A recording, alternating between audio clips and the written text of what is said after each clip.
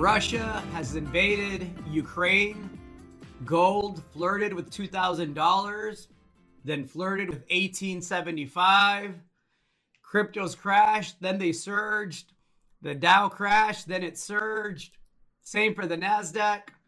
Prince Andrew settled.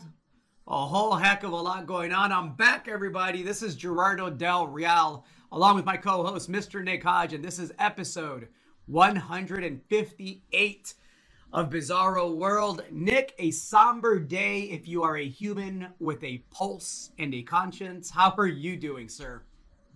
Doing good, Gerardo. It's good to have you back. Obviously, a lot going on, which we'll talk about, including the invasion, which you're alluding to. Yeah. But I'm doing good. Can't complain. Good. Thank you for holding it down last week. I missed being on the podcast. I actually feel like I have a whole heck of a lot to get off my chest because I didn't get my weekly therapy session last week. So, you know, it's a very fluid situation in regards to Russia and the Ukraine. And let's get right into that. You and I spoke a bit off air. And let's talk with the human toll, right? We already know that there's close to 100 people confirmed dead. We know that there's going to be more. We see people leaving their homes with their pets, with their belongings, and taking whatever little they can take as fighter jets and helicopters and bullets and tanks, you know, whiz on by. So, you know, hard to really focus on a lot of the other stuff, the obvious stuff like the market stuff that we're going to get into here in a little bit. But, you know, I just want to start by saying, thoughts in my heart goes out to everybody out in the Ukraine because, you know, you realize how much we've won the lottery by being born in a country where we can protect against that somewhat, you know, pretty robustly. And again, I just can't imagine waking up and, you know, there's, you know, planes and bombs and all the stuff that comes with wars. So my thoughts to everybody out in the Ukraine, horrible situation, obviously. Yeah. It's a tough time. It makes you think about, how quickly it could spread, right? How safe you are. How fortunate you are, and then what is the response going to be from the free world, right? To mitigate the expansion of the invasion and to keep it off our shores, I suppose, right? Markets all over the place, as you said. It's 2022, so you can watch the bombings in real time on CNN with Applebee's commercials in between, and that's a little bit, Twilight Zone-ish, right?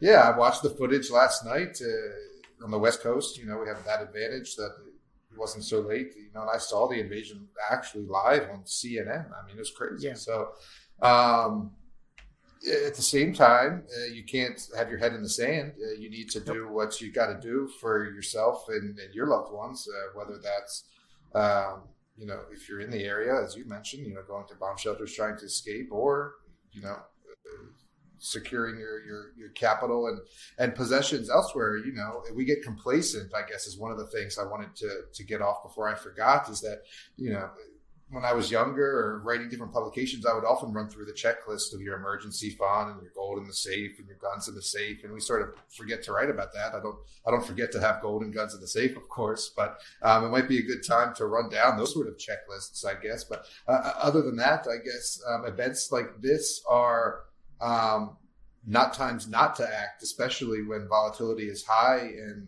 price action changes. So we'll get into a little bit of that, I'm sure.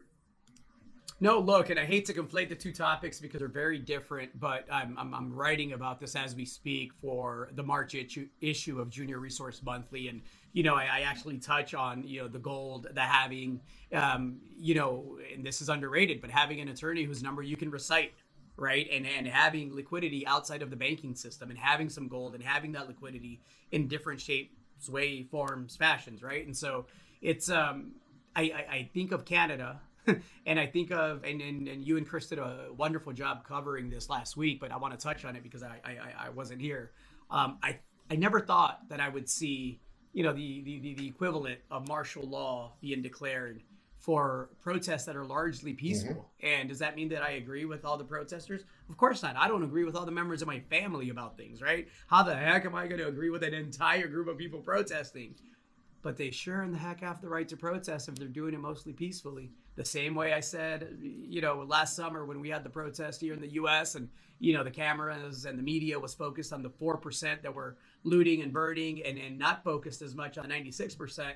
that we now know we're doing it peacefully because there's white papers on this now. And so when I look at what's happening in Canada, when I look at what's happened in New Zealand, when I look at what's happened in Australia, when I look at Mexico and the state of affairs back home there, and everything that's going on in the Ukraine, it would be foolish of us to not polish up that checklist that you mentioned and make sure that whatever your capacity is, whatever you're able to do, whether it's food, ammunition if it's legal and you can own it, guns, self-defense ability if it's legal and you can own it, water, rescue, legal counsel. It's all fun and games until the government shows up. And I can't believe the stuff that I was seeing out of Canada this past week while I was in Miami. People, and this isn't remote. I was speaking to a CEO yesterday, and he had a friend of his, a colleague, that had donated $60 or $70 to, the protesters, had her bank account frozen, had a knock at the door. It's crazy, man. $60. Gazpacho police. $60. They're right. And so, no, look, I think that's the right place to start. I think there's definitely a fourth turning underway. I think it's accelerating. I don't think it's a trend that abates anytime soon. And let's go back to Russia and the Ukraine. I heard a speech by President Biden. I also heard a general speaking. And it sounds like what's going to happen is we're going to try to cripple Russia economically. That's not a short-term solution. That's a long process. And so that leads me to a logical conclusion, which says this could be something that goes on for 90 days, 120 days. You try to, starve out bank accounts of corporations and banks and subsidiaries and individual accounts, Russian accounts, to try to see if you can get them back to the table. But it looks like to me like we've kind of said, well, the Ukraine has gone away. Let's try to mitigate the human toll, and let's try to make sure it doesn't happen to NATO members. Am I wrong in my opinion that that's kind of what it sounded like? I don't know if you saw the president speak, but it sounded like he was saying, we'll give you this one. It's going to cost you some money, but you're not touching the NATO members. I mean, that's exactly what happened when there wasn't a military response last night, swift and immediate. You knew there wasn't going to be one. And so then today, when you see the sanctions that are announced, it pretty much said that they're going to take some time to take effect. And, by the way, we're not imposing them on the SWIFT system yet, which, you need to get money across borders from investing in junior mining companies privately. So they're still not taking that away from them, right? And you wonder, and it gets very geopolitical. And again, but I'm not an expert. So this is what I think. Europe still has to get assets from Russia in some way, especially Eastern European, when we're talking about energy, natural gas and things, right? And so, they got to have to be able to still buy that stuff, Germany, from Russia. It makes me want to talk about nuclear. It's probably not the right time for that. But, if Germany was more willing to accept nuclear or wasn't so committed to shutting down their fleets, you have to think they wouldn't be as reliant on Russian natural gas. But no, what you say is correct. I mean, without a NATO or an allied response militarily immediately, then, you just gave away Ukraine. And so I continue to think also that, and this is, tinfoil hat stuff, that we didn't want to jump in right away because we need to wait and see how bad the stock market, economy, GDP print, and what's going to happen with interest rates next month. And so if the market could course correct on its own, we might not need a war, right? But if things, potentially get worse, then maybe we'll do, because war is a great stimulus. It's also a great distraction. You mentioned Prince Andrew. Everybody's forgotten about all of that very quickly, right? And so, anyway, that's a little out there, but they gave Ukraine away for sure. I wrote about this earlier. Why are we printing? Because we don't have it here in the U.S. Why are we printing $700 billion a year? And we can't prevent this. This is an ally, NATO or not. This is an ally. The Ukraine is an ally of ours, right? to the Biden administration's credit, everything they said would play out is actually how it played out, which is why I have to believe they chose to give it away, because they knew the roadmap. They actually laid out a very compelling, detailed case of how it would play out. It's played out exactly how they said it would. So why are we, as taxpayers, subsidizing $700 billion in defense spending a year if we can't prevent this? Well, there's a lot we can't do. We can't beat the terrorists in Afghanistan. I mean, we just pulled out of there after 20 years with minimal success, right? The spending seems to be a lot of waste, and we've talked about this a lot over the years, and not a lot of victories. We do it to keep a presence around the world, which is one thing. We do it to keep the edge with aircraft carriers, which are very important, which we're not willing to use, seemingly in this case. Do they have to be brand new every year? Well, you see the cost overruns with the programs as well, like the development of new jets and things. And yeah, I mean, nothing new under the sun. It's the military industrial complex, right? And so it's a form of stimulus in many ways, honestly. And so I guess those would be my thoughts on that, right? And so I'm one that has said for years that the military budget shouldn't be that big, and so I think it's clear where I stand on that. No, I don't think it's a coincidence. The NASDAQ was down 3%. It's up 3%. Everyone knows that we record this on Thursday. So Thursday being, the morning after the invasion here. At the worst, the Dow was down 900 points. The Dow right now, it looks like it's going to close up in triple digits. The NASDAQ was down 3%. That's a 6% swing. It's up 3.2% right now. The S&P was down 2-3%. It's up 1.5%. Gold went from, and I mentioned this up top, but gold went from 1985 to 1885 in about 45 minutes. So what that tells me is that the market's figured out, or thinks it has anyhow, that the Fed is going to use this as an excuse to maybe get 1 or 2 hikes off. But you're crazy if you think we're getting more into what I perceive as a slowdown in economic growth, inflation, persistent inflation. It may be peaking, but it's still persistent. And you can bet that a lot of the wage inflation and the inflation that you're seeing, passed on to the consumer, they're not coming back on that. That's not going to change. They're not going to do a U-turn when those inflationary pressures subside a little bit on the Kellogg's of the world or the automakers of the world. That's not transitory. That's here to stay. And so to me, it appears the market is rallying because it thinks that this will force the Fed to once again do what we said it would do we didn't know the reason, but I think we have it now. Do an about face like he did last time, and maybe even start some QE action. I've been talking about the consumer staples even on this podcast. It's you've actually got a lot of value on this podcast the past couple of weeks, right? Months. They've held up very well because they can pass on the prices. Of course, they're not going to take it back. I mean, staples were finished up the day. Yeah, they finished up the day very strong. The other thing that happened today that I was talking about recently was bond rates pulled back swiftly. I mean, they turned around like many things did during the day, but I was not incorrect in saying that they were making a zenith a couple of weeks ago. And while I hadn't recommended them in any letter, I certainly took the opportunity today to sell some bonds when the rates dipped precipitously. So that was sort of a correct call as well. And we've also been talking about gold, saying that it was in a bull market and saying that it could rise very quickly once it broke 1900. The last time it went through 1900 in 2020, it went to a record price very quickly. So the inflationary pressures are still on. You see a flight to safety in not just the staples, but the high dividend payers, right?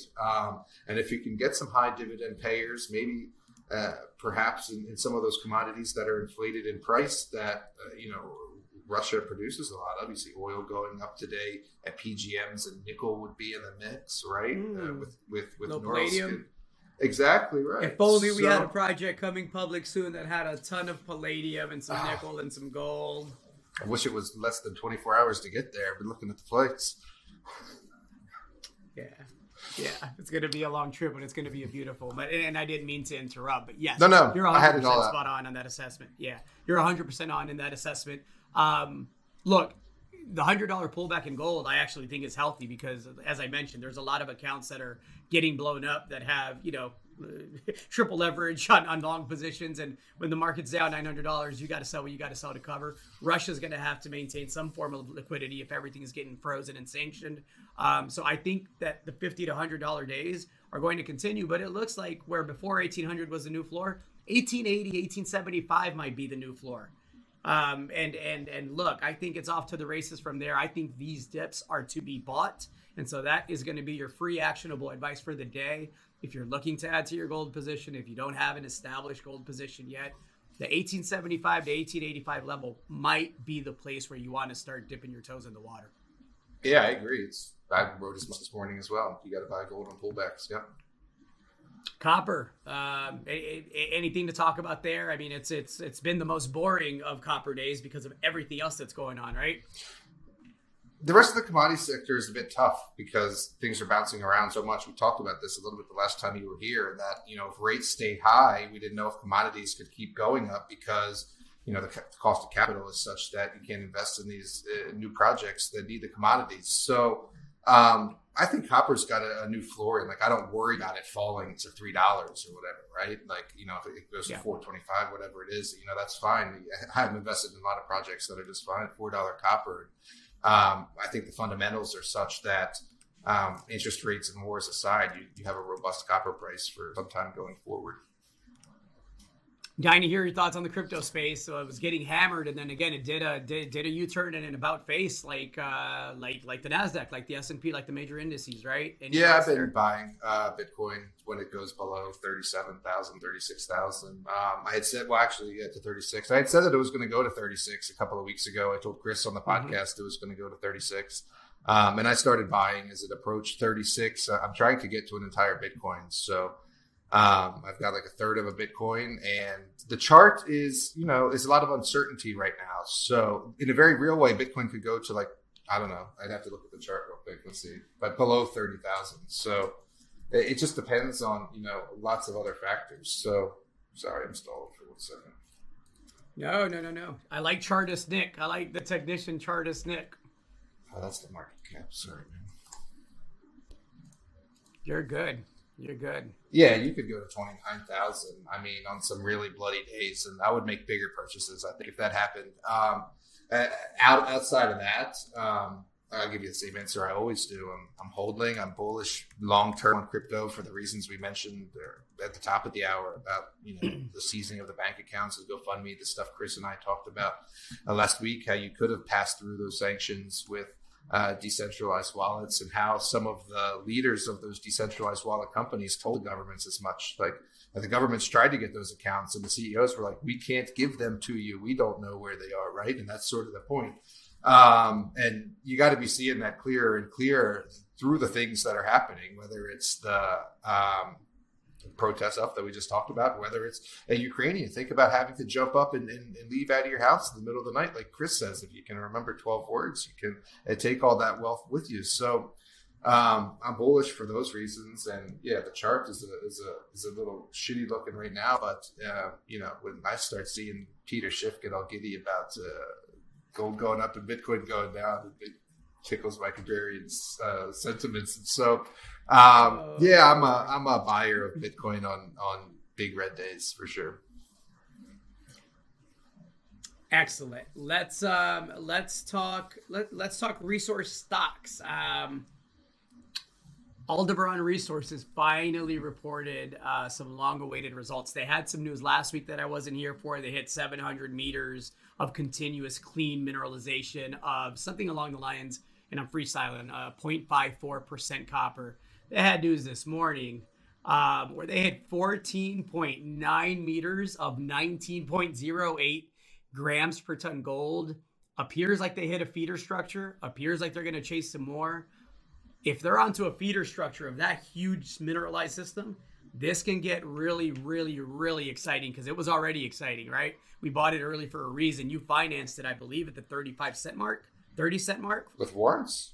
With warrants at 75 cents. With warrants, right. I recommended it at 51 cents. Here it is trading above $1. And look, Argentina is on fire. Not only is Aldebaran hitting, And Fuego. And Fuego, si senor. The neighbors are hitting. And, I had a great conversation with John Black earlier. And, we talked on air and off air about how neither one of us would be surprised if that becomes a region that is targeted by majors for major consolidation, for the simple fact that you have, 40, 50, 60 billion pounds of copper in that region. You have tens of millions of ounces of gold. Argentina, in this part of Argentina, is mining friendly. There's skilled labor. There's ready labor. It's inexpensive relative to the U.S. And in some other locations, right, that are getting more and more pricey and more dicey as well as far as jurisdictional risk goes. So, it's funny how quick the tide turns. Argentina now is a bastion of stability, as I like to call it now, in South America for mining. But no, I was elated with those results, and I'm curious to see what the follow-up holes look like. I like pricey and dicey. That high-grade gold section today had an even higher grade interval inside it, like 1.6 grams of 93 grams per ton gold, 100 gram gold, right? So when you think about that inside of a disseminated system like that, with the first results that you mentioned, it's quite the project. And of course, there's already a very robust resource on that, which I think a lot of people forget about. That includes, if memory serves, pounds of copper that starts with a B. So, people are going to be praying at the altars.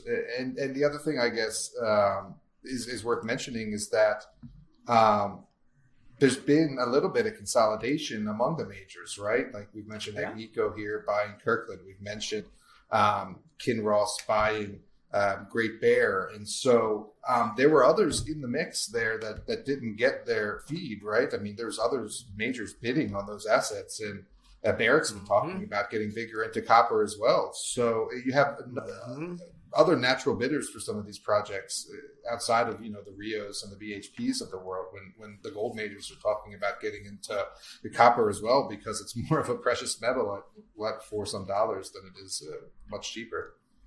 We should know, especially with some of these projects that are polymetallic or multi-minerals, right? When you can get a gold copper project of that robustness, then there's various things you can do with that as a major. Absolutely. And that was going to be my point. My point being that hole that Aldebaran reported was a partial hole. And so it only went down to roughly 400 meters. That's the gold portion of that.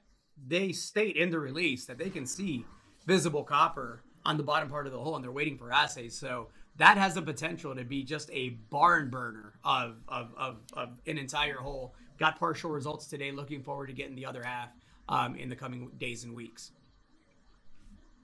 Looking forward to exercise. Meanwhile, in Texas, the state of freedom, right? Fucking hell on wheels, Governor Abbott over here, picking on the trans kids, man. I didn't see. Let me read the headline for you. Shouldn't pick on any I kids. agree. Shouldn't fucking pick on anybody, but especially not kids, and especially not by putting a target on kids' back and threatening to separate them from their families. For making a decision, for a governor that is so pro-life and so parental rights. Like I put Exhibit A and Exhibit B on my Twitter the other day, and I said, there was an article with him posing with a bunch of families saying, families have the right to be the ultimate deciders of what their children are allowed to do and not do, and you will not take away the power of the family, right? The parents deserve, the authority that they've earned. And so when I read Texas Governor Greg Abbott orders state agency to treat gender-affirming care as child abuse, let me explain what that means.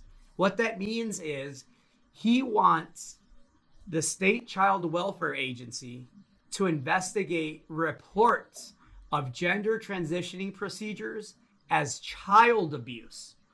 And he wants to use that order to threaten to separate families that have chosen together for their child to undergo the process.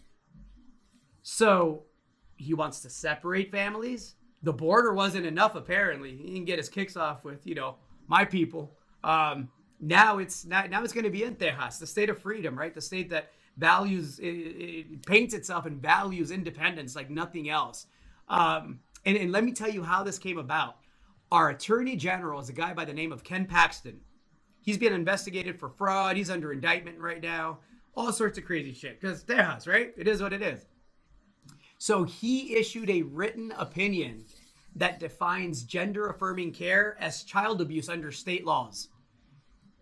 So the way that I imagine this happening is 6 months ago, they got together at a nice swanky restaurant in downtown Austin. Maybe they went to the Driscoll. Maybe they sat in the back room. Maybe they sat in one of those rooms where the ladies of the night used to go way back in the days, right? We got the tour there. We stayed there here for the company party. And maybe they had a scotch or two. And they said, well, how the heck can we fucking piss people on the left off a little bit more? And this should piss people on the right off as well, because I don't consider myself as a lefty. I'm a lot more aligned with the libertarian principles and a lot of traditional conservative principles than I am a lot of the stuff on the left. But this is just absolute bullshit, and it's pandering because he's running for governor to the extreme right-wing portion of his party. And so the way I imagine this happening, they sat down, they said, look, I need a legal opinion in order to enforce these laws that will threaten trans kids and their parents from pursuing this the same way they did with abortion, right? They just made it to where it's so onerous to provide the services that everything's got to close down because everybody's afraid of a minimum $10,000 lawsuit by private citizens that aren't even here if you provide the services, including abortion, that some places like a Planned Parenthood, for example, would provide. So this is the next target. And so, you know, this includes puberty blockers. So often, you know, a trans kid will be unsure whether or not, you know, they identify as one way or the other, or as many different ways, right? And again, that's their choice. And maybe the parents are supportive and want to give that child the time and the space to make that decision. And so there's puberty blockers that a doctor can recommend that are reversible. These aren't permanent changes.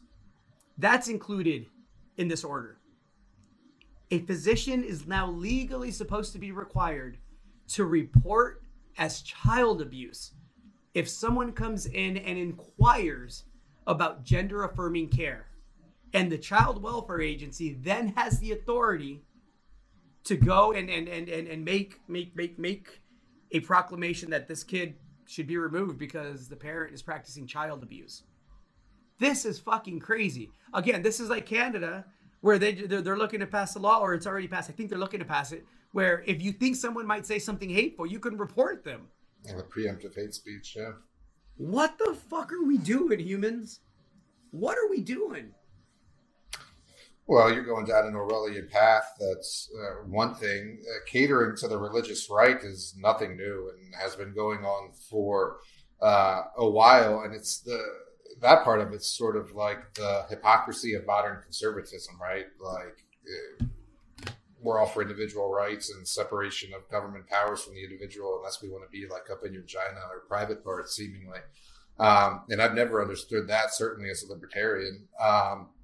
No, I mean, none of this is child abuse. So I guess my question is, it's written into law. Does it have to go through Congress, the state legislature? No, this is the Texas Attorney General has issued the written opinion, and this is now state law. It's crazy. Mm-hmm. The twisting of state law to yeah, to because force teachers. It applies to teachers as well, Nick, not just pediatricians. Yeah, because the opinion or the moral guidance that it's child abuse only comes from religiously based ethical framework, and so to interject that into politics when we're supposed to be a complete separation of church and state doesn't make any sense to me. It's just like gay marriage or your right to be whatever you want to be. Actually, the government has or shouldn't have any say in that. Certainly not to the extent that it needs to be mandatorily reported by physicians and teachers, or like teachers. There's bruises on a kid's arm or something. And again, the way they made this to where it's immediately enforceable is there was already a state law on the books about what should be reported and what is considered child abuse. The legal opinion was broadened in the state of Texas by Ken Paxton by him just deciding Ken Paxton, the guy under fucking indictment and investigation for fraud, who's also running for office simultaneously because Texas, right? By him giving his legal opinion, it just immediately becomes enforceable. It's insanity to me, and it's bullying to me, and it's it's the equivalent of on a big macro scale and different things. But Vladimir wakes up one day and decides, I need more land and I'm feeling short, and fuck it, Ukraine, easy pickings. Let's go get that, right? It's a lot. It's a slippery slope, y'all. Be careful. Well, that's where the fourth turning comes into it, right? I mean, there's all sorts of different things going on. All the stuff that we talk about all the time, the reason the podcast is named what it is. So, whether it comes to the erosion of rights, the creep of governments, or the threat of war, I mean, almost all fourth turnings throughout history since the 1500s have ended in a war. Mm-hmm. Or several. Prince Andrew bought his way out of prison. Yeah, that's a really, I've had that on the list for a couple of weeks. You weren't here last week, and I probably forget some of the details now. But the sad thing about that is he settled, right? And we mentioned we thought that he wasn't going to settle because Miscoffrey was going to get to, or at least wanted to get to the truth of the matter, and it wasn't a monetary thing, right? Unfortunately, that was wrong, and he has settled, and now he doesn't have to be deposed. And so it's seemingly the end of the line for this whole thing, right? This other guy, I forget his name, ended up dead in his jail cell, like the week after Andrew settled, right? Like the other guy that was known to be associated with Epstein and help him line things up from Europe. And so, if you turn this into a movie, it would be like, come on, I know. Too many plots and twists. The guy dies in a cell by suicide, just the way Epstein a week died after Andrew settles, and it's like a nice little bow on it, right? Settles. Yeah, I'll say this for Miss Virginia Roberts, and I don't ever shame the victim or would never, ever, ever say what's right or what's wrong as to how people decide to move on with their lives. But I hope it was a huge check for Miss Roberts. I hope she got a humongous check. And, she was hell-bent on taking this to trial. So hopefully, at the very least, it's generational wealth that check was written for, and not just peanuts. Yeah, it's sad to see because it's tough to see an avenue to really learning the entire truth now. Only one woman has been convicted for an international child sex trafficking operation that involves everyone and every level throughout the world. Think about that. Yeah, and those everyone's, I continue to pound the drum, are the ones who can take your bank accounts with impunity and say you're abusing your child when you're just trying to do the best for them. Let's talk something happy, Nick, because I hate to be all warish and somber, and the mood is kind of that because, again, war just means a lot of dead people and defense contractors getting bonuses, right? And that's always tough. But there was did you see the article about the first woman being cured of HIV using stem cells? I don't know the details, but I saw the headline. That's phenomenal. I just read it verbatim here, right? I'll just read right off of here. A woman of mixed race is the third person in the world believed to be cured of HIV after receiving a stem cell transplant from a donor naturally resistant to the virus. The success of the new method involving umbilical cord blood could allow doctors to help more people of diverse genders and racial backgrounds. 2 previous patients had also been cured of HIV. They underwent a different treatment using stem cells from an umbilical cord as well, but a bone marrow transplant, some other stuff there, some genetic mutation that blocks HIV infection. But my point is, they're starting to find multiple options for this, and this is huge. This is huge if it's scalable, right? So that I thought was positive. I tried hard to find something positive this week because, man, there's a lot going on out there.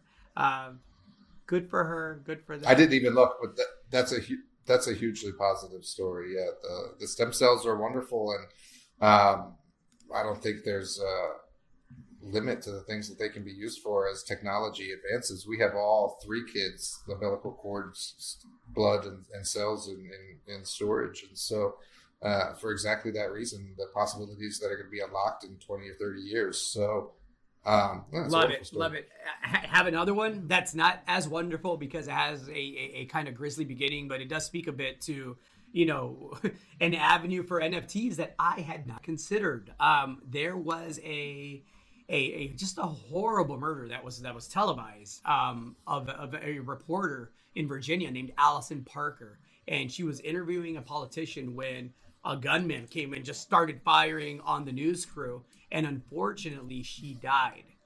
And so because this happened live on air, there's this footage on the internet of this woman's death, right? And it gets, it's fucking humans, right? It gets tens of thousands of clicks every day.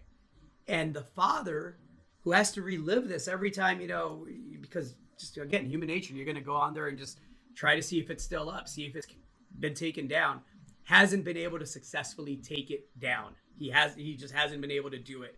The media companies won't cooperate. The websites won't cooperate. So what he's looking to do now is he's looking to turn the video into an NFT and make it to where he is the sole owner of the clip. And so I'm not sure if you can remove the entire clip and turn it into an NFT, but that is his approach right now. And if he's successful, hey, there's another little bit of utility for that one that I didn't foresee.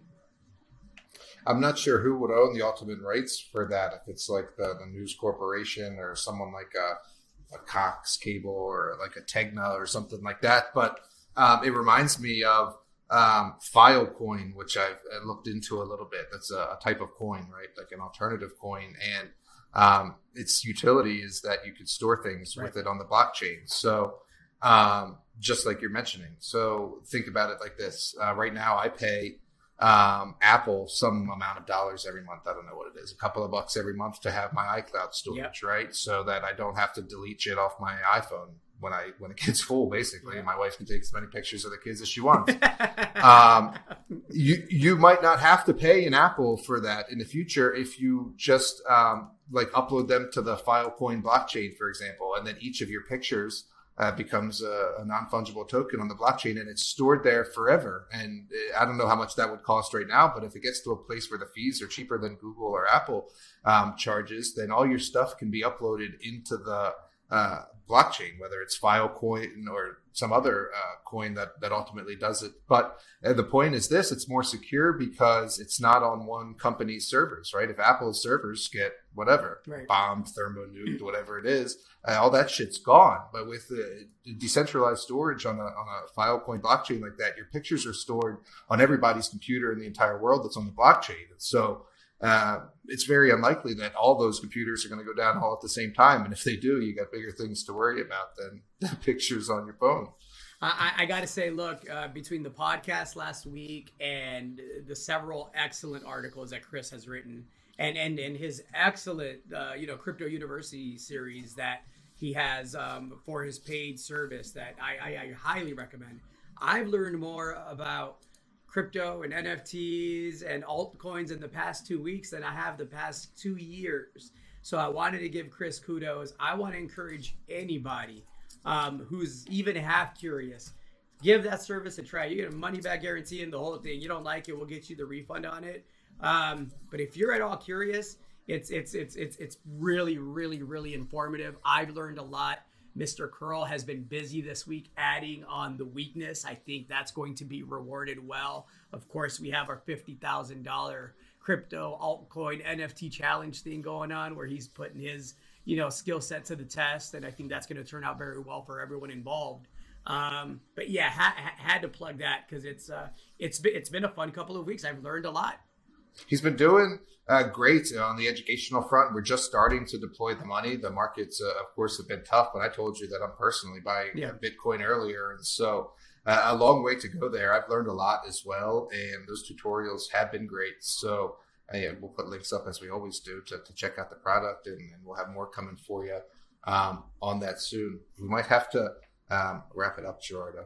Because think as so. I said last week, we're hiring, and people actually knew. I talked to somebody on the phone yesterday. They were like, "Oh, you're hiring for customer service." I heard it on Bizarro World, and I was like, "Yeah, we're hiring, we're expanding, we're growing. If you're unhappy out there, if you're disgruntled, if you're a loyal, creative, enthusiastic, hardworking person with a great work ethic, send us a message, shoot us a message, let us know what you do. We'd love to look at it. I think that's a trend that will continue for quite some time. Mr. Hodge, always a pleasure. I am Gerardo Del Real, along with Mr. Nick Hodge. This was episode 158 of Bizarro World. Love each other a little better, everybody.